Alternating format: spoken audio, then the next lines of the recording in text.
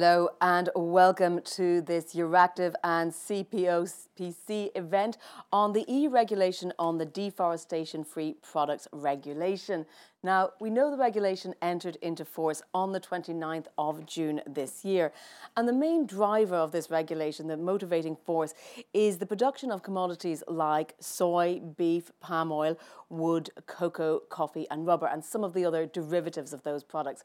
Now, this, of course, can have a big knock-on effect for smallholders. And today we're asking about the implications for smallholders. One of the efforts under the regulation is to find that any operator or trader who places those sorts of products on the EU market can show that they don't contribute to aggressive deforestation or forest degradation. So my name is Jennifer Baker. I'm going to be your moderator today, putting your questions to our excellent panellists. But I do hope you will also get involved. You can use the tool Slido. Simply go to slido.com on your smartphone or on your browser, or scan the QR code that you can see there on the screen so that you can get involved. We will leave that open. I'll be receiving your questions throughout the debate, and we will put as many of those as possible in the time allowed to our speakers. And with that, I'd like to introduce you to those we have joining us today. We have Astrid Ladforget, who is Head of Unit in charge of deforestation at the European Commission. Thank you very much, Astrid, for joining us. Dr. Must Khalifa Mahmoud is Deputy Minister for Food and Agribusiness, Coordinating Ministry for Economic Affairs of the Republic of Indonesia. Thank you so much. And we have also joining us remotely Dato Zaidi bin Mohammed Karli, Secretary General from the Ministry of Plantation and Commodities of Malaysia. Online, we will be able to see you on our screens. And we have Geert van der Biel, Senior EU Policy Advisor from Solidaridad. And last but not least, also joining us on the panel today, Dr. Rizal Afandi Lokman, Secretary General of CPOPC. Thank you so much, ladies and gentlemen. Let me start, Astrid, with you. Tell us about the state of play. We've just had this entering into force. What was the thinking of the Commission? What are the aims? Set out the stage for us. Thank you so much, Jennifer, and good afternoon to everybody. And I'm honored to be on this panel together with other distinguished speakers. I think that what I will do very, very quickly is to just give a couple of information of general interest, I think, on where we are. Because as you already said, Jennifer, this has already entered into force. But what everybody are now looking into is when some of the real requirements enter into application towards the end of 2024. So we are now working basically on trying to see how can we make this entry into application the smoothest as possible. And that means that, for example, we are receiving a lot of questions from stakeholders, from companies, from governments.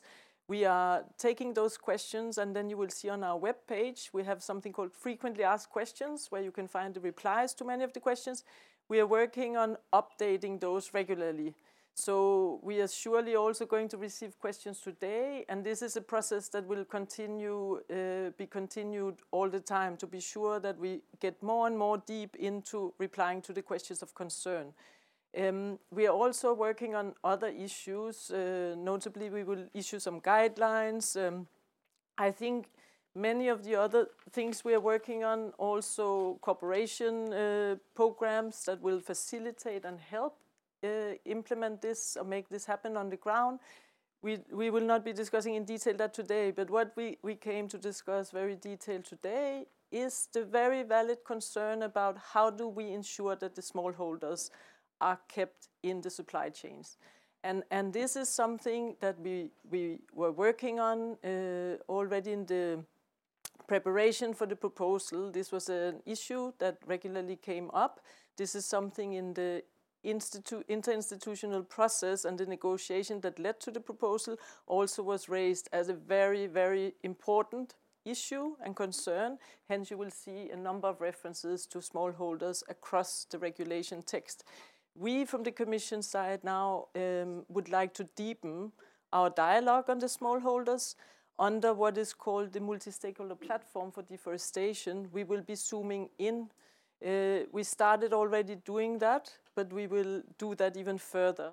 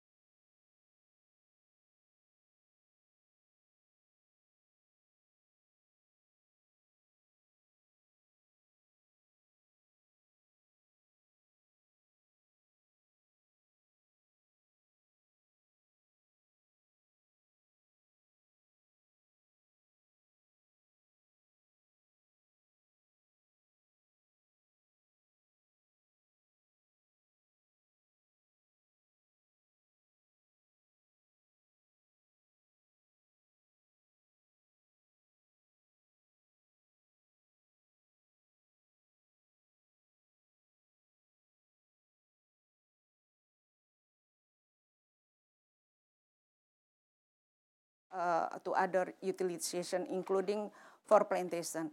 So since 2011. So in this EUDR, actually for our plantation, it's not deforestation again, because we also prove through our Indonesia sustainable palm oil, which include that all the plantation that already accept Indonesia sustainable palm oil, no deforestation at all, because we ask very strictly as the top requirement for our Indonesia sustainable palm oil. So in this term, we thought this is very important for us because we have already existing plantation, 16.38 million hectares lies in the all remote, not all, many remote area in the country. 7% of our land utilization are for palm oil plantation. 60% of our land are forests. So we don't want to disturb our remain forest because our smallholder needs to expand their plantation. They need to expand to increase their product because they will lose some tradable, their tradable product for palm oil because all this requirement. This is why we are as government here, we would like to communicate what traceability tools that we will develop in our country to suit with the requirement who will responsible to accept all the tradable to EU. So that's why we came here to communicate how we can make solution together, mutual benefit and mutual acceptable from EU regulation, EUDR regulation, and what can provide to meet that we can mitigate all the impact to our smallholders. Thank you. We will definitely come on to these questions of equivalence and where that might lie, and also about the burden of red tape to smallholders. But let me turn now, thank you, to our online speaker, to Dato Zaidi. Thank you very much for joining us. Let me ask you to give us the perspective from Malaysia. Are you agreeing with what you hear from your colleagues here on the panel? Thank you, Jennifer. But I, to be honest with you, I just joined. There's a technical glitch here, so I didn't know what is actually, from the beginning that you were saying just now. So I didn't get you anything. See, just for 1 or 2 minutes just now. What's your perspective on this regulation from Malaysia? How important is it? Is it having an impact on smallholders there? Are you looking ahead to enforcement? Set us out the landscape as you view it. Okay, thank you for the question. So in fact, yes, we look at this, what you call the EUDR. It is very, very, I would say, very challenging for us, especially with regard to regulations, the implementations, and also the reasoning behind that. So that is why I think for Malaysia, we look at this EUDR very seriously because we do not want anybody being left out, especially for the smallholders, which is very, very important part of our agenda in Malaysia. I think that's all for my initial remarks, Jennifer. Thank you very much. Geert, tell us how you're reflecting on this from your perspective. Yeah, thank you. I work for Solidaridad.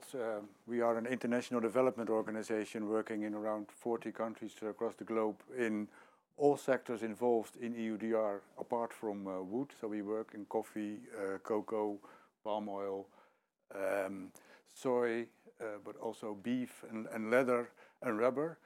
And I think it's important to, first of all, take a short step back. What is this actually about? And a lot of discussion now is on the nitty-gritty of the regulations, on the articles, and how can we comply best at the cheapest way. But I think in the end, the importance is to ensure that meeting the requirements of EUDR will contribute to the broader objective, which is in the end reducing deforestation And reducing deforestation requires promoting sustainable agriculture. I was in Peru 2 weeks ago, where we presented a research on what the impact of EUDR is likely to be for the coffee and cocoa sectors in Peru. And I think one of the representatives of the coffee sector rightly said, if we want to reduce deforestation, we should work with farmers on increasing productivity and to ensure that they can produce sustainable. And I think in the end, that is what is needed. And that can be built into what companies and also governments should do around EUDR. But it does require, I would say, a bit of a broader perspective. So that's first. And if we look at different countries around the globe, there are certainly concerns that smallholders will be left out. But if done right, I think the regulation can contribute towards inclusion of smallholders and also towards a better future of smallholders. But that does require also additional measures. Until 2 years ago, there was a lot of talk about a smart mix of measures, so that we should need the regulation, but also accompanying measures. And I think we should focus more on those accompanying measures that will, first of all, require cooperation between the European Union, the member states and producing countries, but also with the private sectors and NGOs like us. And I think it's good to focus on the different countries, what should be the agenda there and what kind of cooperation is needed there. And I think that's also very, I'm also very happy that we have the representatives here from Indonesia and Malaysia, and also that the European Commission is working with those countries on a joint task force. And I think that can be an example of what is really needed, and to work on, let's say, equal base on a joint agenda, because in the end we need to have a joint agenda to focus on sustainable agriculture and not only focus on meeting the requirements. Not saying that the requirements should not be met, but of course that needs to be done. Rizal, coming to you and your perspective from the Council of Palm Oil Producing Countries, smallholders make up a huge segment there. Tell us about it from your view. What do you think is good in this regulation? What do you think might be a challenge? Yes, looking at the much more broader perspective, I think the government of Indonesia as well as Malaysia have committed in addressing the climate change issue, also combating the deforestation, as well as also on keep the biodiversity of the forest. So I think no doubt, which is essentially is aligned with the objective of having the EUDR. So I think there's no doubt. But the thing is, when the EUDR in the implementation, there will be some risk that if all players are the same capability, are the same position, that will be no problem. When the CPOPC Secretariat talk to the industry, the big industry, they ready for fulfilling and complying with the EUDR requirement. But not the case for the smallholders. So that's why the smallholders is the weakest part of the supply chains at the supply side, at the supply producing countries. But we need to work together between the supply chain in the producing countries with the supply chains in the consuming countries. In this case, I think the establishment of the joint task force that composed of the producing countries, Indonesia, Malaysia, together with the EU at this joint task force, can seek the solution how to connect the supply chains arising from the producing countries, including the smallholders, to meet the compliance of the EUDR until shipping, until at the entry point of the European market. So I think the CPOPC really supporting and facilitating for the ongoing discussion under the joint task force between the producing countries represented by Indonesia and Malaysia together with the European Commission to address the smallholders, to address on the on the traceability issue, to address on some of the things that it might have some risk to the supply disruption. In particular, in the beginning of January 2025. So the interest of industry in the consuming countries will be also there. The supply side, the smallholders in the producing country also will be seek the solution. So I think we are in the situation to seek the solution. Thank you. Thank you. Well, we are very solutions focused here on our discussion. Astrid, I'm going to come to you because I see already one question from our audience on Slido that I was going to ask you anyway, which is what kind of guidelines will the Commission be issuing? And I'm interested also to hear about some of these accompanying measures that Geert mentioned. What's going to be there to aid smallholders or businesses in general in compliance? Yeah, thank you very much for that question. Indeed, I think that's something that is interesting for everybody. So the regulation requires the Commission to specifically set guidelines out on the definition of agricultural use. So this is one of the things that we are looking into.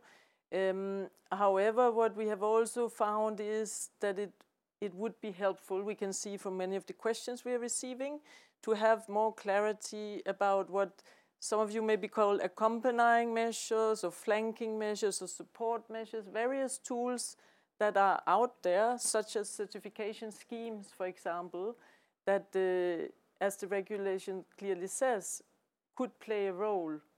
It's not an obligation to use a certification scheme, so a company that wants to put deforestation-free products on the EU market is not obliged to get these products certified. That is on purpose left open in the regulation, the choice for that company, because for some it will make sense, for others it will not make sense.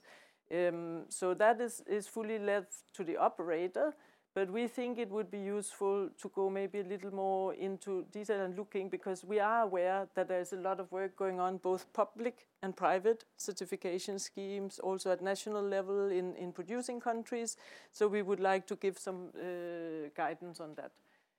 I think that's amongst the tools. Then when it comes to some of these other accompanying measures, again, we quickly go into, and I liked a lot what Geert said about taking the broader perspective. Because of course, we're not coming in and reinventing agricultural supply chains. Work has been going on for decades, and collaborations between the EU, the EU's member states, many of the producing countries. A lot of good work have been taking place already, and somehow this regulation sits itself into this broader context of how does one ensure that the future has sustainable agricultural supply chains that are inclusive. And I think it's important sometimes to take that step back instead of only indeed focusing on what is carved out in the regulation here.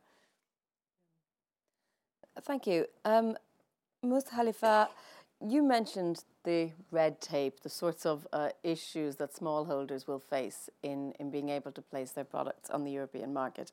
I'm going to take just another question I see online from Robert Francis asking, if I'm a smallholder, what do I need to be compliant? What are the practical difficulties? Can you outline for us what you see as the practical difficulties, and what is the state of readiness? Are smallholders prepared for this? Yep, thank you. The first thing, one is because our smallholders, they are only has the basic school, so their knowledge is very limited.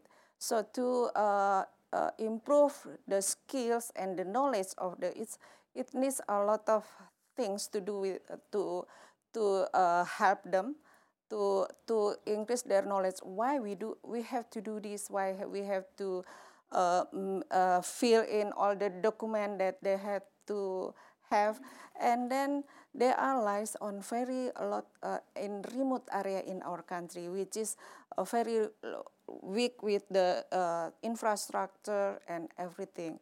And if they would like to comply with the EUDR, it means that we need to put all the data, all the information into the what we will develop nowadays is we will develop a kind of clearinghouse to accommodate, because in the field a lot of stakeholders like Solidaridad and many others body and also institution help the smallholders to have a better knowledge that why they have to implement a kind of the sustainability manner, good agriculture practicing has to implement in their plantation, and why they have to keep the forest around them, and then why they need to notable all the product that they produce. If they sell it to the middleman, something like that, they have to make a note and then everything, because we need traceable in their product. So industry also sometimes, that is many kind of the to have our smallholder, including partnership between industry and smallholders. It's already have implemented in the field, and now at the end we are now developing the name clearinghouse. All the information about all the product which will go for to the global trade, we put it all the data information in the clearinghouse. In this term, for the palm oil, we develop mandatory implemented name Indonesia Sustainable Palm Oil for the business player and also for the smallholder. For the smallholder, facilitated by the government or other institution, like some donors also help our smallholder. From the local people also help. A lot of implemented to supervise to help our smallholder happen in the country, and all of them will go to the our clearinghouse to make our smallholder can not in exclusive in the tradable to the global, especially for the other commodity that we also trade to the global, like rubber. We are the second producer in the world, and we also produce cocoa. Cocoa maybe around of the fifth in the global. We trade our cocoa to export, and also we have coffee. We are number 7 in the market, our share in the market, global market. So those are mostly coming from smallholders, and why it's very important for us to communicate or how we can our smallholder can comply to the EUDR, because they are spread in near, like I mentioned before, they are nearby the forest. They are the one that we have to convince them to not go to the forest. They can, they can depend on their existing plantation. In palm oil, we have the palm oil fund we help the smallholder through do replanting. Before they maybe their production only 2 ton per hectare, and then after they do replanting, we hope that they can earn more than 4 or twice or 3 times from what they have nowadays. And then through this replanting that help to them, we hope that they also can do all the sustainability manner, follow the Indonesia Sustainable Palm Oil. That's why we asking all our stakeholders who can help our smallholder, let's work together, partnership from business party to smallholder also. We encourage them to work together, and also from the others provider like NGO and others to help the smallholder, how they can comply, they can increase their income, they can go to school, they can have a good health because of the increasing of their productivity. That's why we need to talk with EUDR, we don't want the positive objection from the EUDR can give impact, become disturb what we need to, what we already doing high effort to help our smallholder, because they need to do something else. They need to go to the technology that we will develop, because they need to comply with all the requirement that we have been, it's have been there. So maybe. Yeah, sorry, Astrid, you wanted to jump in? No, it was just to clarify for those who don't know the regulation in the audience as well. I mean, because I think sometimes there's a lot of confusion about what is it, who has to do what.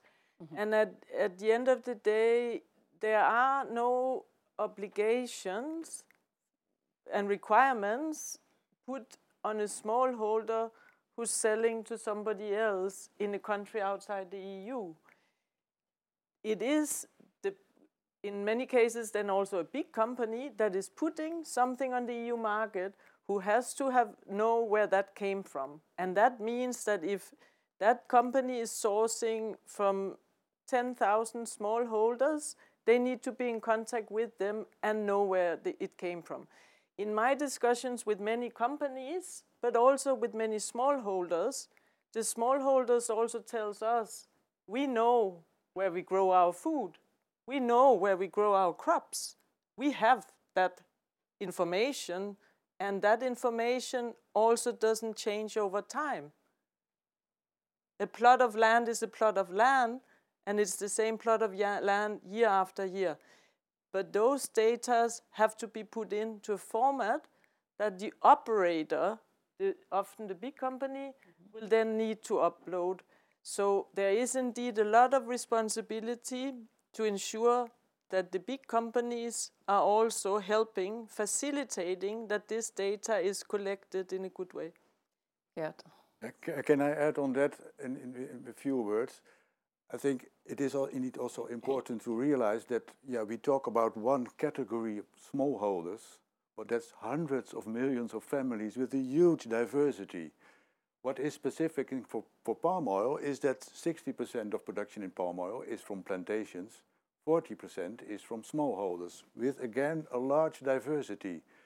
But palm oil is the sector where you have, let's say, overall both. But in rubber, coffee and cocoa, almost all production, between 70 and 90%, comes from smallholders. But again, with a huge diversity. And indeed, Astrid is right in saying that requirements are first of all there for the companies that put the products on the European market. But in Thailand, the EU delegation did a study on, or Lendl Mills did a study for the EU delegation on what the consequences could be for rubber and palm oil in Thailand.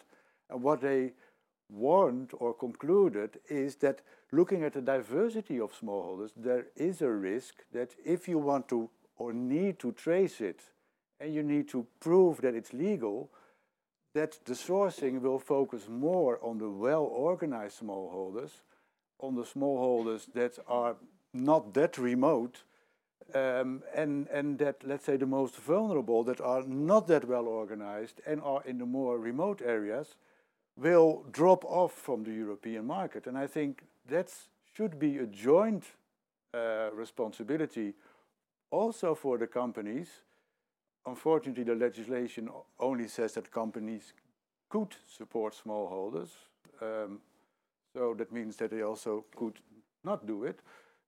But it should be a joint responsibility, I think, for the European Commission, member states, and companies, plus us as NGOs, to ensure that smallholders remain included in the supply chains supplying to Europe, or at least that we help them in improving their production and maybe even export to another country, because in the end that's up to them to decide where they sell or export.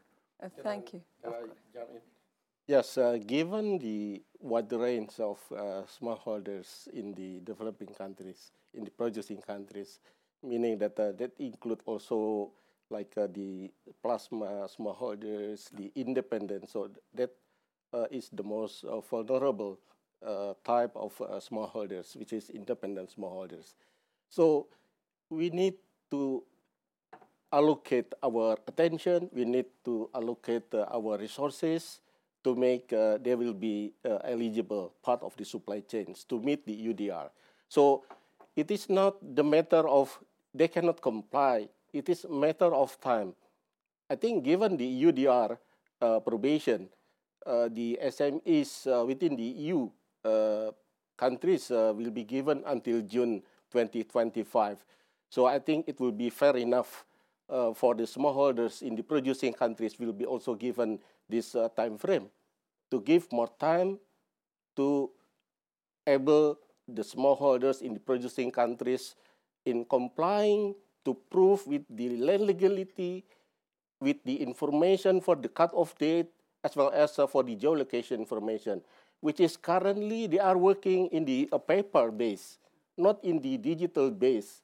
We need sometimes to be digitize all this kind of work. So I think if European Commission can also give this time frame for the smallholders at the producing countries until June 2025, it will be fair enough. Thank you. Thank you, Isal. Let me turn again online to Dato Zaidi.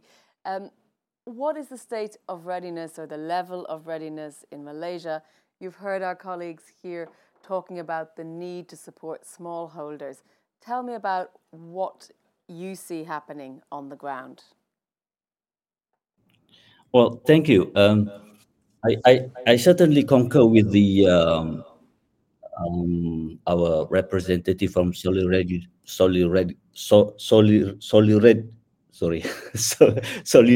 just now. You know, when you mentioned about the when we talk about smallholder, is too the variation is huge. You know, I mean, from you mentioned about the independent smallholder, you mentioning about organized smallholder, it is very different kind of thing. So I think for Malaysia, in that case, I think I also concur with our Pak Rizal just now mentioned about, yes, the most difficult part is basically to what I call it, to help the independent smallholder, which is going to be very difficult. And in Malaysia, of course, we do help them. You know, we give them awareness.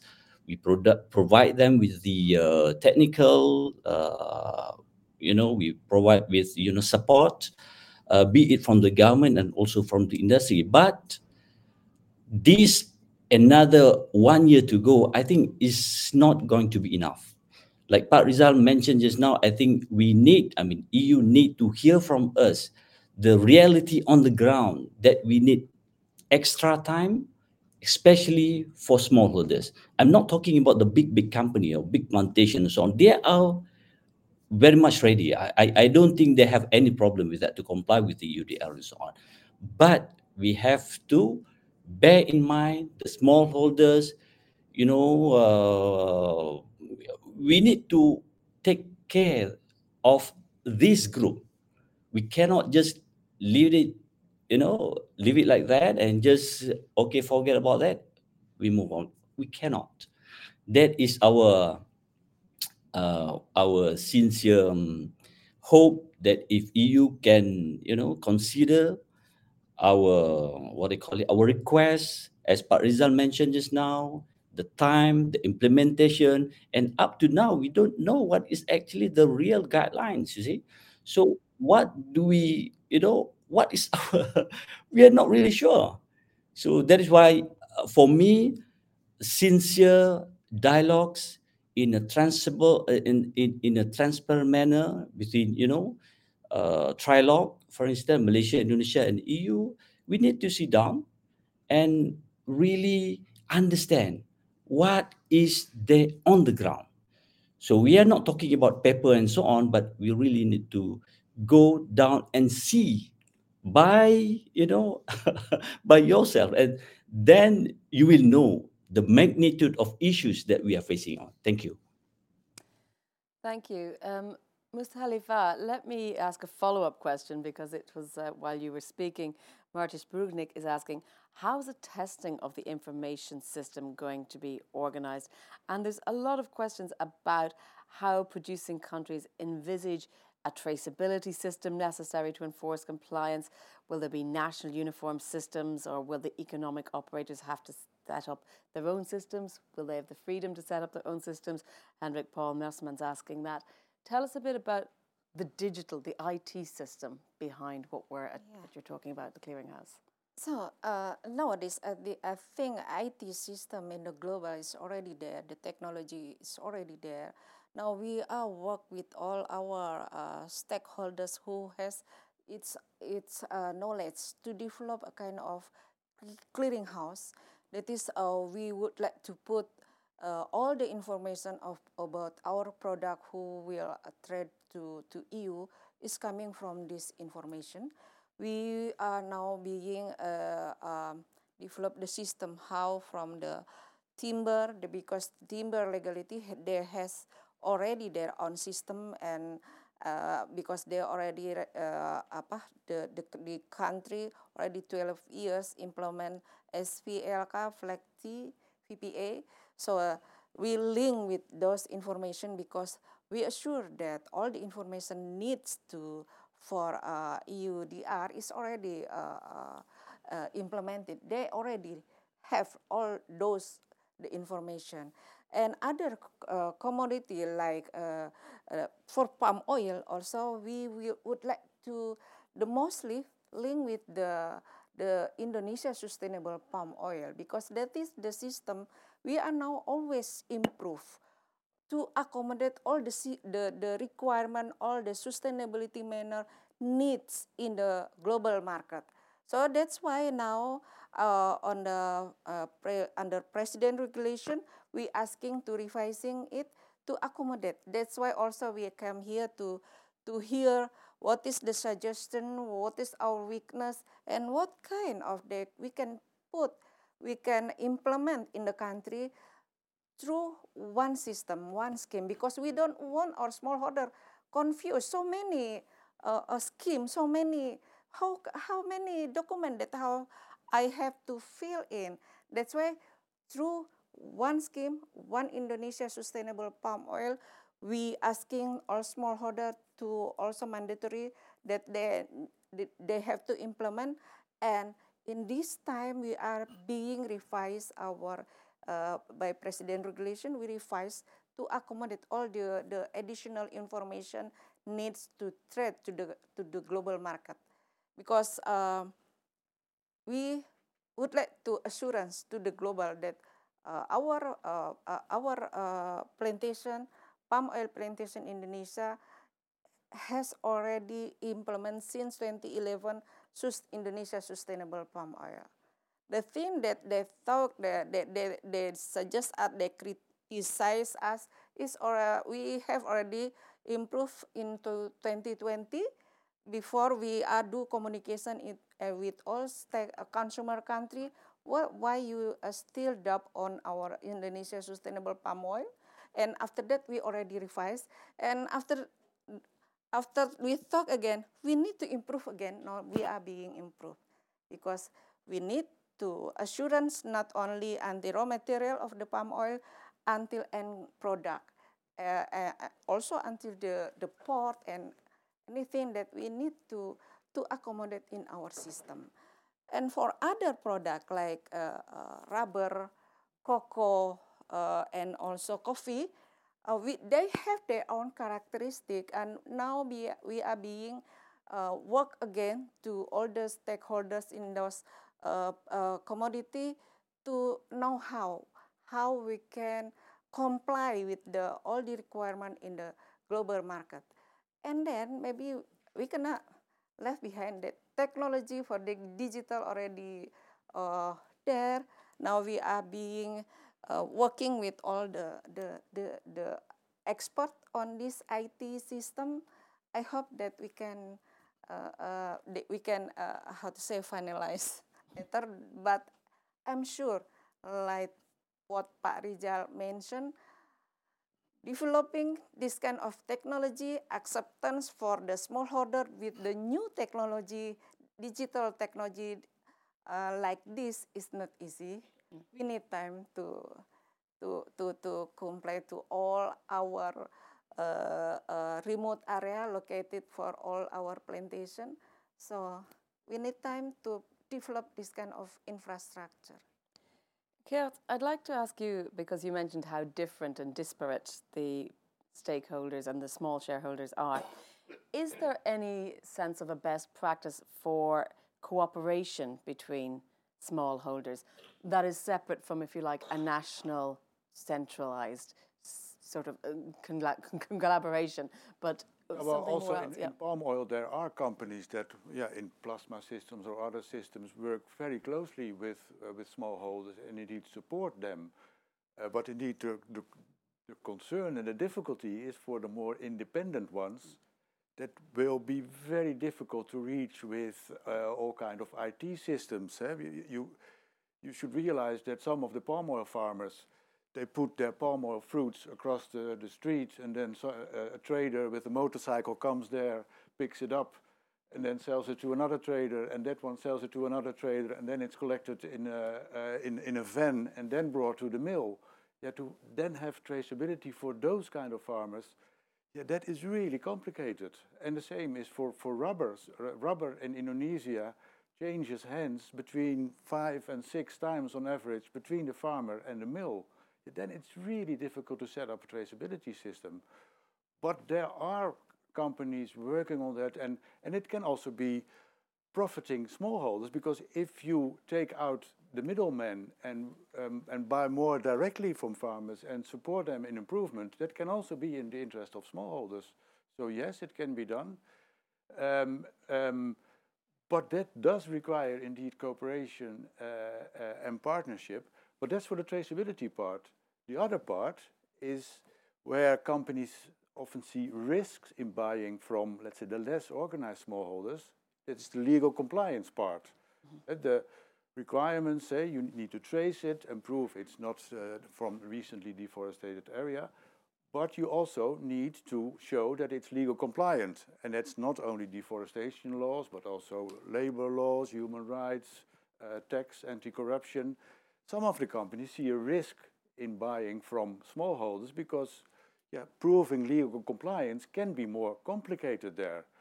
And the research that we did in Peru, for instance, showed that traceability is complicated, but the real risk there is the legal compliance part, because a lot of the smallholders don't have title deeds and are formally farming in areas that on the map are nature. It has been deforested long ago, but then there's also the question, and I think that also comes back to the guidance that is, and guidelines that are really important, to be really clear on what legal compliance will mean in the different countries, and also in countries in Indonesia. I think such a clearinghouse and maybe also ISPO systems can help to support smallholders improving legal compliance. But I think that is something that can only be done in the country, and I think that's also something for the European Commission to realize, that it's really important to look per country what is really needed for legal compliance, which laws are we talking about, and to have a system to support companies to avoid that they see smallholders as a risk in legal compliance. So I think there is also something that needs to be worked on in the very, very near future. Astrid, I'm going to come back to you because I know there's a lot to unpack already from what's been said, and the issue of traceability is a thorny and complicated one. I see one question from Michael Top saying supply chains of chemical derivatives from palm oil, for example, is quite complicated. For example, how do you track from tree to shampoo bottle? You know, this is massively complex. What sort of advice is the Commission giving on traceability? How are you supporting the industry and the countries in this? Thank you. I mean, I like to say that, anything you can argue is complex and complicated, and you can ask lots of questions, but you would also just say, as I want to come back to, a palm oil crop has been grown somewhere, And if you are going to put it on the EU market, you need to know where it grew. And if you want to have a high quality product, you also better have a supply chain where if there is a problem with your product, you will actually be able to go back and see where it came from. So I think that one should also take care to not say that it's too complex, it's impossible, because simply knowing the place where something grew, I think it's not fair to say it's complex. But I agree very much with what Geert also said, what my Indonesian and Malaysian colleagues are saying, that things are complex on the ground. There are vulnerable groups, supply chains are not always transparent. So our job is to try to see how can we, by putting the regulation into the world, a lot of the smallholders have come to us and say, thank you for putting this. We actually think this will help put some light into very intransparent supply chains, and that may even give us a better price, linked to cutting out the middleman, linked to various structures. But of course, this also needs to be facilitated and helped. And this is also one of the reasons why not only are we discussing this, as I said, in our multi-stakeholder platform, where all third countries who want to join can participate, but we have also set up indeed this specific task force with Indonesia and Malaysia. We have already started meeting, and we will definitely be looking much more carefully at this topic, because I think that there's still some misunderstandings. If a smallholder, a very small independent smallholder who only writes something on paper, is he also the person who's putting this commodity directly on the EU market? I'm not sure he is. He himself, but he may sell to companies that do. Yeah. Absolutely, but the obligation does not fall on him to fill in the due diligence statement. That obligation falls on the company that will be going to the EU market. And I think this is very important, because it may be that there are places where there's very limited access to great technologies and so forth, but when you're entering and putting the commodity on the EU market, that already requires a different scope. So I think that if you look at it like that, I think also what we're seeing is that many big companies are also saying that they have already been working closely with smallholders for many years, in particular in the palm oil sector, because they wanted to know how things are being done, where the crops come from, what is the quality, etc. And these companies are the ones that will be obliged to get the information from the smallholder, and they are the ones who are obliged and required to put it into the EU system. So it's the EU information system it will be put into. Just as a follow-up, Astrid, a bit of pushback on that from some of our online audience, or possibly in the room. Benjamin Gunenberg is saying, although most people do indeed support the objectives of the EUDR, anecdotal evidence shows that smallholders are being dropped by suppliers as they prepare for compliance. How do we get around that if we see widespread dropping of smallholders? How do we put the onus back on those big businesses, those intermediary middlemen, to not do that, to support the smallholders and to also comply at the same time? I would like your thoughts. Yeah, no, but I think, and it's also, we're discussing here, it becomes very black and white, because of course, as many different smallholders as there are, as many different situations we can imagine, and we will see also that some big companies have already, as I said, been engaging in this for years and are very aware of this issue, and they also have, as part of their broader sustainability policies, to actually include smallholders. Because excluding smallholders from supply chains is not something just related to deforestation. inclusive supply chains is something that go way beyond the deforestation issues. It is about also the informal economy. I appreciate the example giving. If a person comes with a crop of unknown origin and sell it on and sell it on and sell it on, of course, it is about, at the end of the day, where the commodities come from, were they legally produced? And these are the kind of things where we need to find solutions to ensure we include everybody while we stay within the aims of what we set out to do. Can I add on Yes, that? of course you can. Now, I think in some sectors, companies felt also sometimes quite confident in not knowing where the product came from, because then they can also not be responsible for how it's being produced. So I think as such, increased traceability and knowing where the products come from, I really do think that this can be an important asset and an important positive consequence of this regulation. And I think that is a step forward. And yes, it is complex. It is about 85 billion imports in Europe per year, so that is massive. And that's only the imports. It's also about products in Europe, by the way.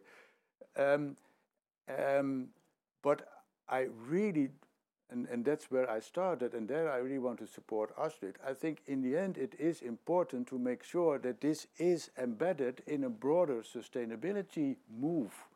And I hear some companies in the coffee sector say, well, maybe it will be complicated to buy from smallholders in some countries in Africa, and we should better and easier buy in Brazil and Vietnam.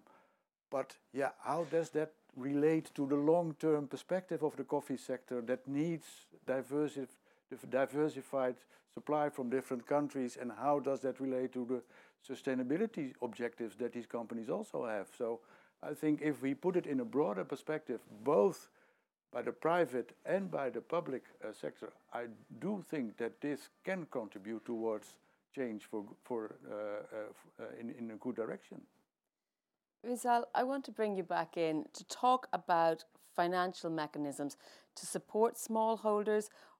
What might be the ways of encouraging governments or international companies or organizations to support smallholders in their efforts to become compliant, but also to support the overarching aims of the EUDR on deforestation, on sustainability, for the countries involved, for economic success, as well as for protecting smallholders? Yes, I think, as I said, the smallholders need support some resources, including finance, including the know-how, how to also give the knowledge on best practices, on the good agriculture to increase the yield. That definitely will improving the living living of this household in the suburban. So I think the support from the respective government, it is very important, while to ensure the smallholders will be still part of the supply chain, that also will be very, very important. And to do this, I think cannot be only done by the producing countryside, because I think if we have to have a very basic questions, why there is any countries to export their commodity? Because there is a demand in the consuming countries. If there is no demand, there is no export. So how to maintain this trading? How to ensure the supply for the consuming country will be still ongoing. It will not be disrupted, the supply. So that's why to establish the whole supply chains, starting from the farmers, the industry, to the mills, to the operators, to the traders, to the port of entry, would be very, very important. So I think currently the digital platform that has been now developed in the respective producing country, Malaysia, Indonesia, as part of the publicly available for digital platform, as well as also it is available privately. Many private company has been developing this kind of digital platform that can serve as the traceability tools. But now, as I said, we want to connect the supply chains in the producing countries with the consuming countries. So let us work together in elaborating and also establishing these traceability tools, because we cannot only finish until the supply side. When the shipping goes to the consuming countries, when it is entered the port of entry, then we need to fulfill all the documents, all the information it is required by the EUDR. What are the documents underlying to prove the land legality of the, for example, the palm oil, as well as also whether it is meeting the cut-off date planted before December 2020, or also the information on the geolocation to ensure that this plant is located in the free of deforestation. So all these things need to be established together, not only the producing countries, but we need to work together with the consuming countries as well. Thank you. Dato Zaidi, let me put the same sort of question to you. What sort of financial mechanisms are needed, or financial or resource investment is needed to help those smallholders in countries that depend on them economically can comply? Yes, definitely. A government, be it government or be it from the industry, I think we need to help the smallholders. As I mentioned earlier, in Malaysia, we have quite a number of assistance that we provide to smallholders, like training, the capacity building for the smallholders. We do have a special agency to take care the development of the smallholders. So we provide them with all the the needful, especially with regard to certification, because we know that certification is very, very important. And certification also being a mandatory in Malaysia, we call it a MSPO, as you all aware. And it's not only that, we also provide with research and development. Why? Because we need to improve the productivity.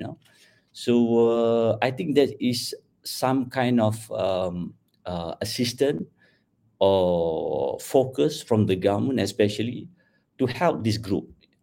And I think I believe we are, Malaysia, on the right path to help these smallholders to comply with all the regulation that is going to be implemented, by next year.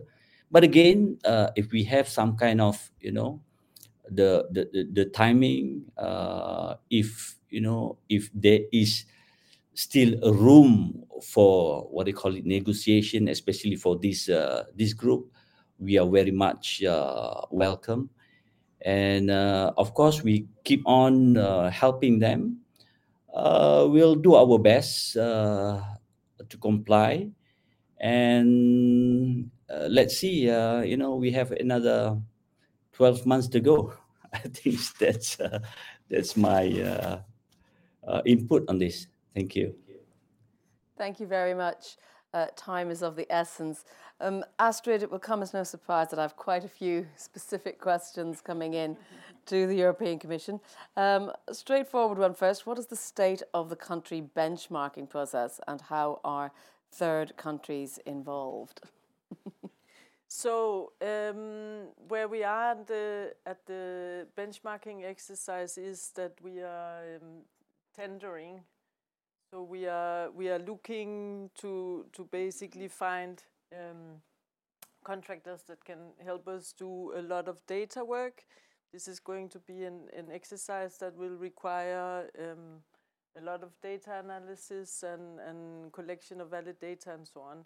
And as soon as we have more news on the benchmarking, this is of course something that we will make publicly available. We will continue, as we have done in the whole build-up to this proposal in the years that preceded the coming forward with the proposal. As I said, there was this multi-stakeholder platform, and that multi-stakeholder platform, where, for example, both Indonesia and Malaysia are always welcome to join and often joined actively. In that platform, we will also be discussing when we have new progress. Not everybody can be on this platform because it's an expert group, so there's a limitation on how big the platform can be. But what we take a lot of care to do is that every time we have had a platform meeting, we release the minutes, all the presentations, and all the content of what is being discussed in the platform as soon as possible after the meeting is over. Is there a time schedule on when there will be a draft or proposal for this benchmarking? No. Okay. Not yet. Watch this space, as they say. Another question, how will confidential information from palm oil producers be managed to prevent the sharing of sensitive trade information with stakeholders? Yeah, no, that's an important question, data protection overall. So one of the things we didn't have time to elaborate on in this seminar, but is of great interest to many, is this information system that we are building. So this will be an EU information system. This is the place where the operators putting the commodities on the EU market will be uploading their due diligence statements. So these are the private operators uploading their due diligence statements. This system will be protected by the EU data protection rules. So that also means that any sensitive company data will be protected, and information from that system will only be published anonymized in case we find it interesting for the general public to know big trends. I think we will only have a more clear idea after some years of filling the system with information and data of what are the types of reports we might want to release of general interest. Another question specifically is asking if a company's primary business area is not related to the commodities in scope in the regulation, but the company just occasionally and in small quantities does place some of these commodities on the market, does it mean that the company should also exercise due diligence for these singular products? So what's the scope in terms of if it's only an occasional use?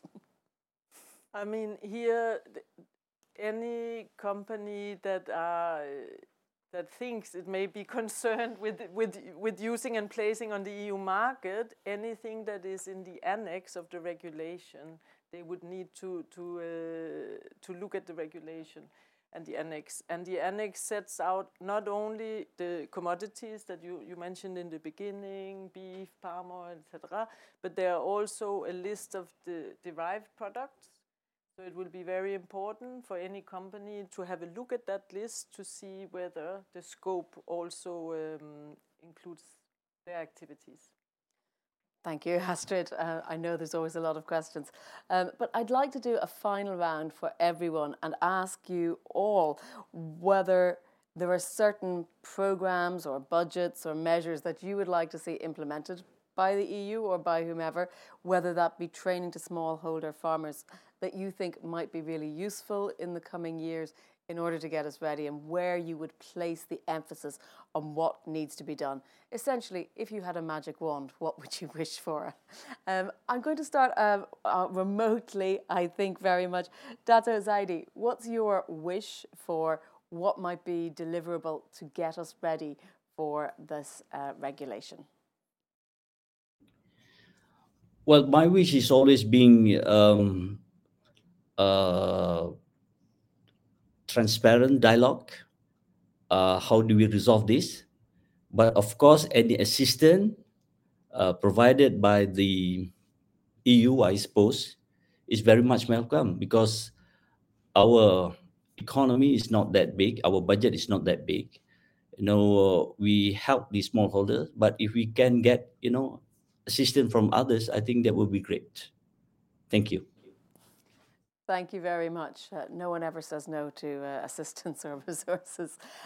Mustalifa, what would you like to see more of, particularly from the EU side? Do you like more training, more certification, more technology systems? What is it that if you had it, you feel would make a real difference? I think the most important for us with EU is transparency, communication, understand what we have, what we can provide, and then also the EU can provide for us what is how to meet all the system that EU need this, and we can provide some kind like this, and how we can develop the bridge together, that all the system in our country can be done, because we have our own regulation, our own system, and at least all the EUDR has been already there. So how we can meet, and we hope that with EU we can build a kind of communication in term for the assistant and our IT. So we can look. We already start to develop. So to make it, so let's work together to develop the system, and also to look how far our system can meet with all the requirement in EUDR, because we don't want to start from zero. we have this, and if you still doubt with all our system, let's work together to improve. Thank you. Thank you. Yeah, same question to you, but I know Solidaridad works globally. So if you need to pull out different parts of the world for attention, please do so. Well, two things I want to say then. First is there is a lot of talk about the larger products and the larger countries, like Ghana and Ivory Coast for cocoa, or Brazil for soy. But part of my major concern is about some of the smaller countries that are, let's say, less in the focus. And I had an exchange with some people of cooperatives in Sierra Leone, also providing cocoa. They didn't know anything about it, and so I think there is still quite a lot of smaller countries and products. That also includes leather from India, for instance. We import 100 million hides and leather from India. How on earth are they going to work on traceability for hides from India? So I think there is a lot of smaller countries and smaller products that also need attention. That's one. And second, there is an Article 30 in the regulation talking about partnerships, and that says that these partnerships between Europe, member states and producing countries should focus on two things. One is working together on meeting the requirements for the regulation, but second, and I think that is maybe even more important, to work together on addressing what are the root causes of deforestation. And I think we should talk a lot more about that, which is poverty, which is poor governance, which is lack of capacity. And I think that is in the end where everything starts, and then comes compliance. And we should avoid that we only talk about compliance and not about what are the real root causes that we want to address. Thank you. Rizal. Yes. I think the joint task force is already on the right direction, because I think we agreed all parties to focus on 5 work streams, which is essentially covering all of the concerns that we have been discussed so far, which is first on the smallholders, farmers inclusion, second on the effort that has been made by the producing countries in developing national certification scheme. We have MSPO, we have ISPO, and some other certification scheme as well. The third one is traceability tools that we are discussing just now. The fourth one is the country benchmarking that explained by Astrid. And the last issue is in the protection of privacy data. So what I wish as the Secretariat of CPOPC is we need to intensify our meeting, we need to accelerate the works under this 5 work stream, because I think not much time is in front of us, although 14 months left to go. But I heard from the industry, they are expecting, when they are hoping their shipping will be arrived in January 2025, when the time of the EUDR will be implemented. They need 6 months before shipping their products to ensure that their commodity will be comply with the EUDR.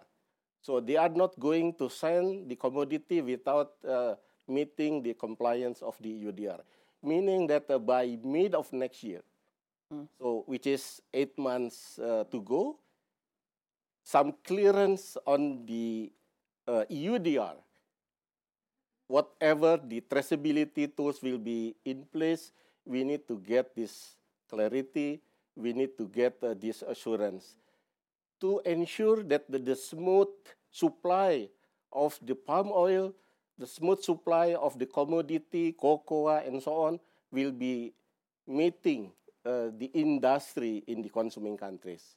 So I think that's really my hope. Thank you. Thank you, Rizal. Astrid, it's a little bit of a wish list. I know you're not Santa Claus. You're going to give us all of these. So I'll put a slightly different final question to you. Irene Benito has asked you to speak a little bit more about the programs and budgets from the EU to support exporting countries. Some of those things that may go towards answering these wish lists. Yeah, no, thank you very much. And I think indeed that is also a very important part of the regulation, is this cooperation with the partner countries. And I think there we are also not only looking at existing programs we're running. So for example, we had some existing projects with Indonesia, something called the KAMI project. We looked at how can we actually use that to already start exploring and doing some of what we need to do. At the same time, of course, we are also looking, this is a joint thing, it's not only the European Commission, but it's also very much our member state that play a key role in many of the producing countries in cooperation there.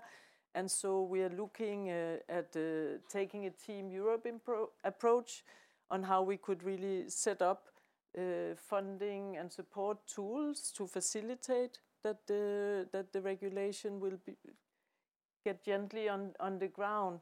So I think a lot is going on there, but I do want to say that I think, and today shows that very much, I appreciated a lot the colleagues coming from Indonesia and Malaysia. We have had very helpful meetings today, and I think our deepening of the dialogue and our understanding of the specifics is important, not only for Indonesia and Malaysia, but also to take some of those learning points back and look at them. And as Gerd says, also to look at, are the problems similar in other countries, are the challenges, and how do we overcome them together? Well, thank you very much, Astrid. And indeed, thank you to all our panelists in person and online. Thank you very much to you, the audience, for your great questions. We hope you've enjoyed this discussion. And indeed, if you have, please keep following the hashtag EA Debates for more Euractiv events. Have a great evening.